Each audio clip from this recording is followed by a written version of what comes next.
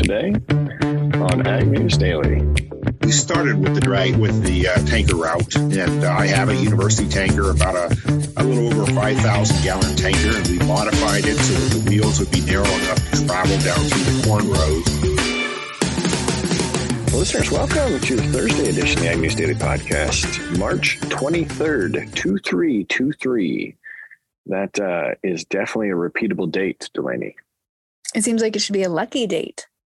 It should. 32323. I wonder if that's some rarity. I'm sure that happens each year, at least one of the days, I would assume. But anyways, listeners, welcome back to the podcast. We're ready to bring you some of the latest headlines today. Delaney, you got big news for us today? Well, I think a big headline I saw this morning was that Brazil and China have come to terms, and China has officially agreed to resume imports of some Brazilian beef from Brazil. China said on Thursday it had agreed to immediately resume imports of Brazilian beef aged under 30 months, according to a statement released by the General Administration of Customs. The resuming of imports here comes a day after the Brazilian Agriculture Minister Carlos Favero arrived in Beijing ahead of a visit by Brazilian President Lula on Sunday. So it sounds like they have had lots of dignitaries in China try to repair relationships there with China. And one thing we saw happen was to get Brazilian beef back on the table. Yeah, I saw that one as well. I'm glad that you shared that. Also, our listeners are probably already well aware that the Federal Reserve raised their interest rates by 0.25 percentage point yesterday on Wednesday. They indicated that it was on the verge of pausing further increases in borrowing costs after the recent collapse of two U.S. banks.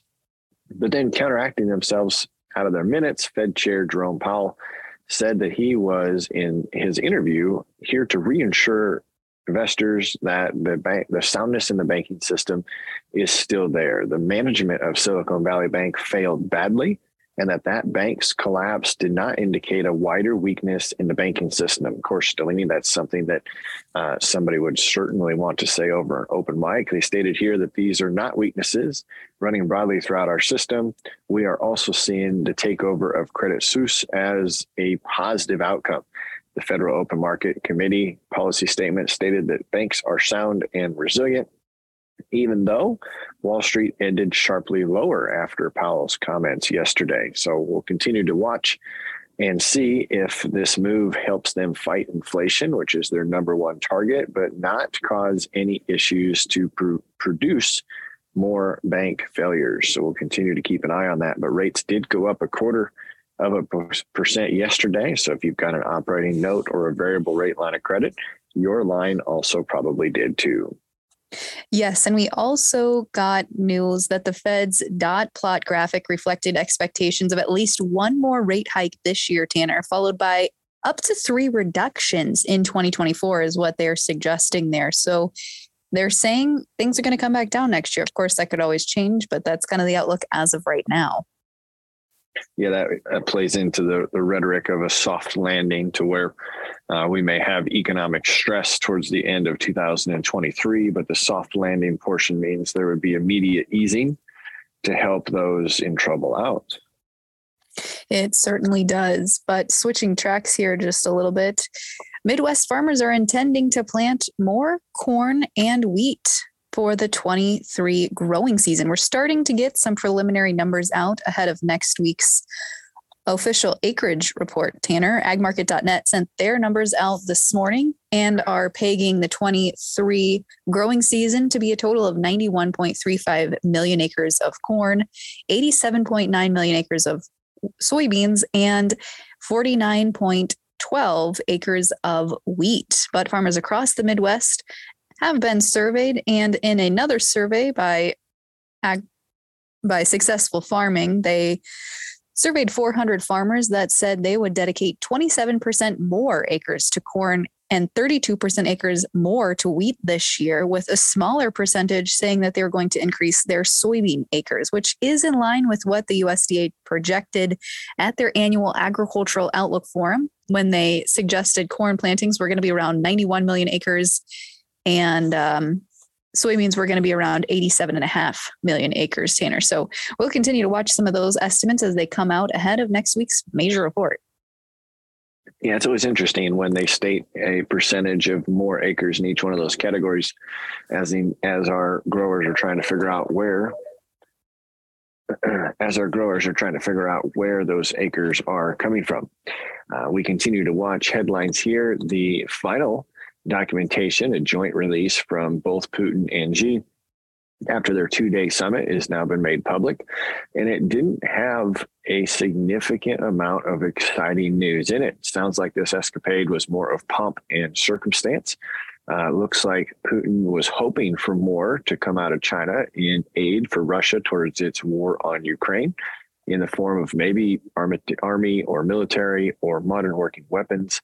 But that was not part of anything that came about this. The highlighting factor of the document released is that there would be a resumption of peace talks, and that they also have a shared, not favorable opinion of the United States policy, stating that they provocatively are working to encircle all of its enemies by providing support, including those in opposition of Russia and China.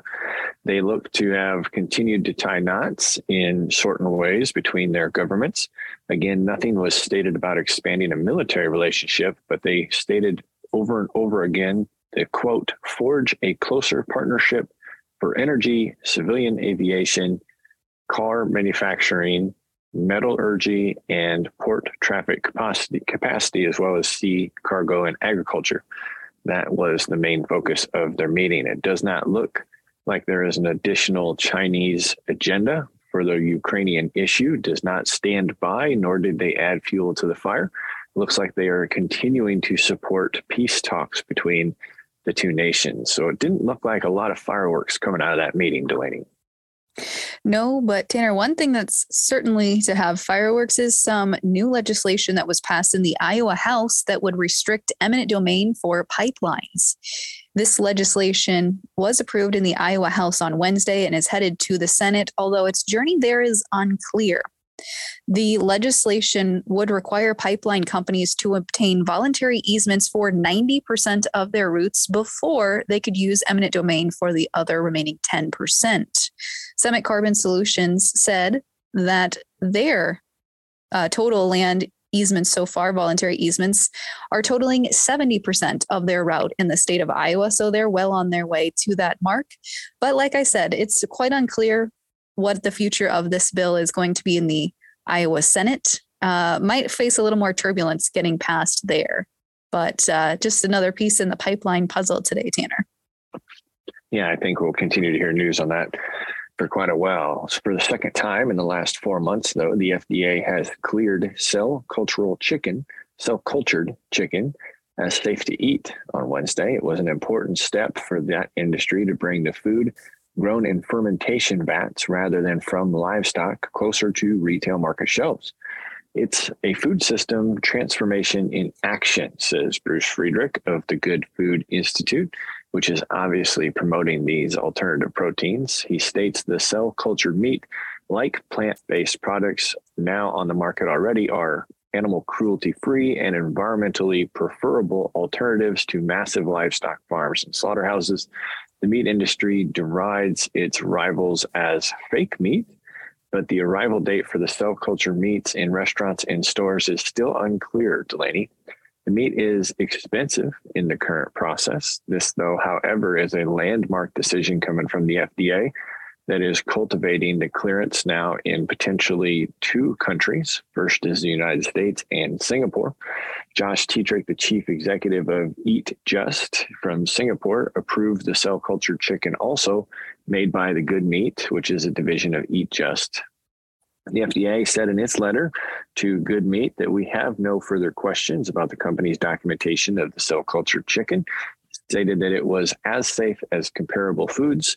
The first company to get the FDA green light for cell culture meat was Upside Foods, which also makes chicken, and that was done last November. So far now, 2 times. Delaney, the FDA has seen this as an example that is considered safe for consumption.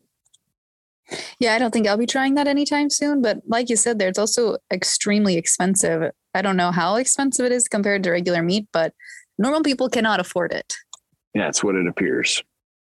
Well, Tanner, I have just one final piece of news here, and that's another piece in the puzzle here of the WOTUS story. I feel like we need to have a WOTUS-focused episode at this point to keep every little detail straight, because there are so many moving pieces right now. But we heard earlier this week that WOTUS rules that took effect on March 20th were denied in Texas and Idaho. And now, over the objection of EPA attorneys, a federal judge on Wednesday granted agricultural groups motion to intervene in an ongoing lawsuit filed by 24 states challenging the Biden administration's waters of the U.S. As I mentioned earlier, the District Court for the Southern District of Texas granted a preliminary injunction for Texas and Idaho while denying a motion to intervene and a motion for national injunction. But this latest move today, the federal judge in North Dakota was much more lenient in granting ag groups motion to intervene. And that sounds like that is the next step here, Tanner, although I don't fully understand what that means when they say they can intervene. Yeah, it's written to a point in which I don't think much of us get clarity out of that. Last piece I've got today is just 2 headlines, one related to ethanol, other to weather. Ethanol production plunged, dropping below an average of 1 million barrels per day for the week for the first time in more than 2 months. Output was 997,000 barrels per day. Ethanol stockpiles also fell for the first time in 3 weeks to 26.18 million, down from 26.34 million. Flood watches are continuing to be issued for a large stretch of Oklahoma and southern Ohio. So quite a vast array of territory there. Excessive rain that is falling in southern Missouri may lead to flooding in those areas, as the risks of running water could go through late into tomorrow evening. 2 to 4 inches of more rain is expected in that area. This widespread rainfall could create issues. Southern Indiana and Ohio are already under flash flood warnings, and those will continue to move forward as well. We talked a little bit this morning about the weather in the state of Iowa. We got a little snow in the northern portion. Our friends up in North Dakota are still digging themselves out, but that's the last I've got for today. How did markets shape up? Well, here at the midday, markets are trending lower. May corn down about 2 pennies at 6.31. New crop corn down 3 3/4 cents at 5.50 3/4. In the May soybean contract, down 24.5 cents here at the midday at 14.24. New crop soybeans down 16 3/4 cents at 12.55 3/4. Hard red May winter wheat is the only grain market pushing higher here this morning, up 7 1/4 cents at 8.18 1/4. And as we trek over to look at livestock and where they're trading here at the midday, April live cattle are down 30 cents at $1.62. April feeder cattle up 42.5 cents at $1.9480. And April lean hogs down 7.5 cents at 76.05. Tanner, without further ado, let's kick it over to a conversation you had earlier this week with Glen Arnold. What do you search when you're in the market to buy farm equipment? For 45 years, Fastline Marketing Group has served the farming community with quality farm equipment listings for tractors, combines, hay and forage equipment, lawn and garden equipment, and more. Check out Fastline.com for availability on all your favorite makes and models of equipment. And if you're an equipment dealer, put Fastline's industry-leading social media following and marketing expertise to work for you. Fastline Marketing Group is the farmer resource and marketing partner of choice in the agriculture industry.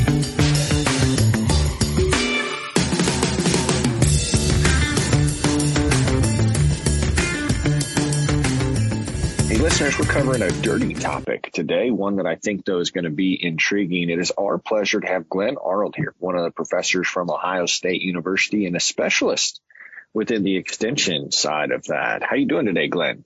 I'm doing fine. Thanks for having me aboard. So I might have not given the topic justice by calling it a dirty topic, but it is one I think that's going to bring our listeners great value. First, start off, let's introduce who you are and how you got to the position that you're in. Go ahead, Glen. Well, I'm Glen Arnold. I'm a professor at Ohio State. I started many years ago. I started my career as a county extension educator in Northwest Ohio. And as a county extension educator, you work with just a wide variety of things. One of the things we eventually began to work with about 10 years onto the job was manure. To conduct research plots with manure, we started with placing manure on top wheat, and found out we got really good yields. And then we moved from placing manure on top wheat to trying to use manure with corn. Oh, there you go. So that's the basis of the conversation today. And now you've got quite a few years of results coming from the work that you've done. We obviously reached out because of an article that we had seen published lately, but why don't you give our listeners a little bit of insight into the work you've been doing? Well, what we work at is we try to take liquid manure from dairy ponds or from swine manure pits. And liquid manure primarily on our larger farms is transported through drag hose systems to fields. So what we do with this manure is we simply modify a rolling coulter manure applicator, and then we can drag liquid manure down through corn, and we can side dress that corn with the liquid manure, and we can replace 100% of the purchased side dressed nitrogen fertilizer that farmers typically use.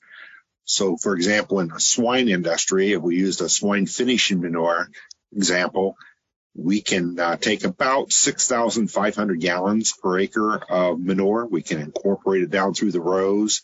And farmers who have done that for many years, do side-by-sides with commercial fertilizer, will tell you that you'll always get at least as good as the commercial fertilizer, or if not, maybe 10 to 15 bushels better per acre. And that's intriguing to me. I grew up on a hog farm myself and know that the manure in liquid state weighs so much. So it's interesting that you chose the dragline route rather than a tank or a side dress rig that carries the liquid with it. Well, we started with the tanker route, and I have a university tanker, about a little over 5,000 gallon tanker, and we modified it so that the wheels would be narrow enough to travel down through the corn rows. And we still use that today. I've had that tanker now for a better part of 7 or 8 years, and it allows us to do the same type of thing. And on small scales, small fields, certain situations where the corn is taller, a manure tanker can still work quite well. It's just very heavy. So we have a lot of clay in our soils. I don't like putting heavy weight on clay soils in the spring unless they're extremely dry. So that's why we also looked at using the drag hose system, simply because of a more efficient way of putting manure on and for less potential for soil compaction. Yeah, so the drag line is, like I said, intriguing to me because having experience to that and describing it to the listeners, that hose has to follow the unit through the field, correct? And then when the unit goes to turn around, how do you move the hose amongst the rows? Well, again, going back to history, if we went back to the first time we started doing the drag hose plots, we go probably going back almost 10 years now. When we first started them, we just drug the hose right over top of corn. And we had done some small plot research, and we knew that through the V4 stage of corn, that's 4 true leaves, so that'd be a height of about 6-7 inches. Through the V4 stage, you can drag a drag hose across the cornfield and inject that manure in, and the field and the yield and everything will just be fine. It'll look pretty sick for a day or so, but the farmers who do that and still do that today do it pretty routinely. We just, a farmer that did that last cropping season, he had 233 bushels as his field average for a field of 70 acres. And he was very, very happy with it. And he knew it was going to be good because he'd done this for a number of years. He knew not to get too excited about the smashing of the corn plants and those types of things. So some farmers plant their fields with a 45-degree angle, so that makes that drag hose work very easily for a single applicator to do the entire field. Others have planted their fields normally, and they'll use the drag hose to be anchored on one end or anchored in the middle. and then they'll do their manure application that way. And those have both been pretty successful. And we'll be doing both of those in the next few weeks here in Northwest Ohio with various farmers.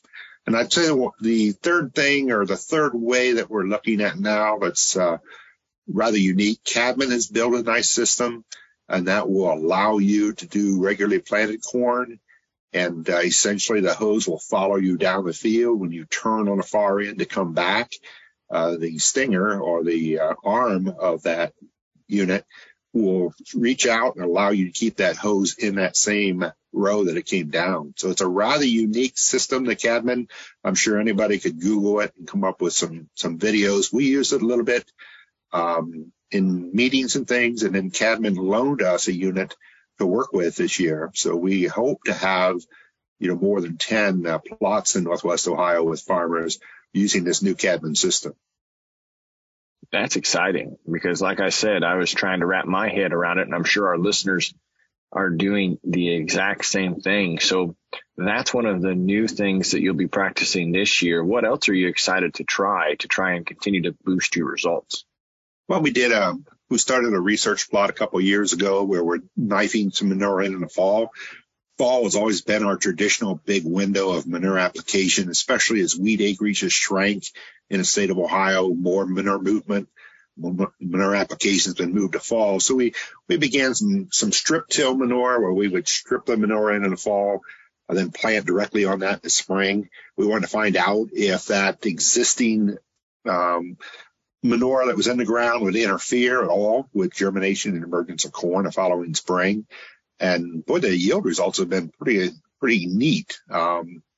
It has not interfered with germination and emergence, and seems to really give the corn a get up and go kick first thing in the spring. So we do need to do a lot more research with that, but it's a pretty exciting area that we also want to continue with, along with some of our H2O work and some other projects that we have going on. Yeah, that's really intriguing. For our listeners that don't know what your H2O work is, expand on that.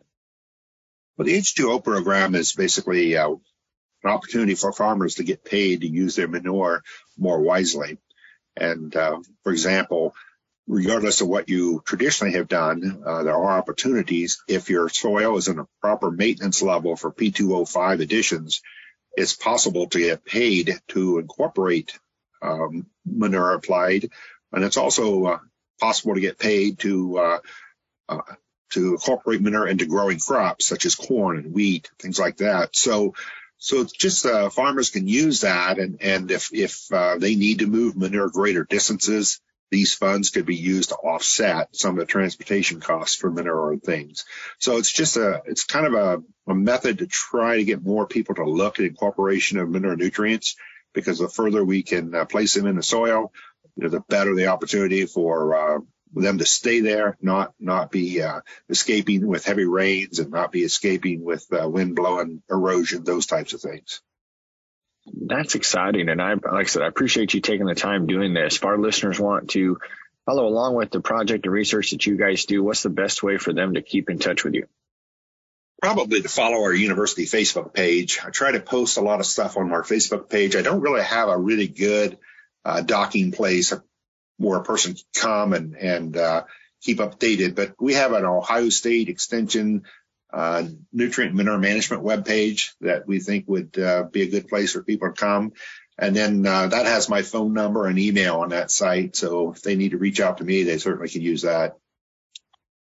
Hey, this has, again, been a pleasure of having the insight and for you answering the questions that I had around the logistics for this project. Congrats on getting some really good results, and thanks again for hanging out with us. Oh, glad to be here. I think that farmers who have worked with this are pretty excited about it. We've got several dozen across Northwest Ohio, and I think you'll see them as lifelong committers on using manure in this fashion. Absolutely. Thanks again.